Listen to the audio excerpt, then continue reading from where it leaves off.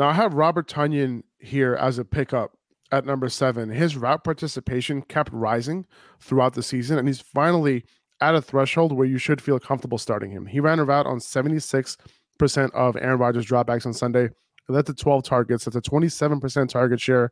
And, given you never know which wide receiver is going to come through for you, there's not a lot of constants on the Packers. If this route percentage does not go down for Robert Tunyon, I think Tunyon can be the constant in the passing game.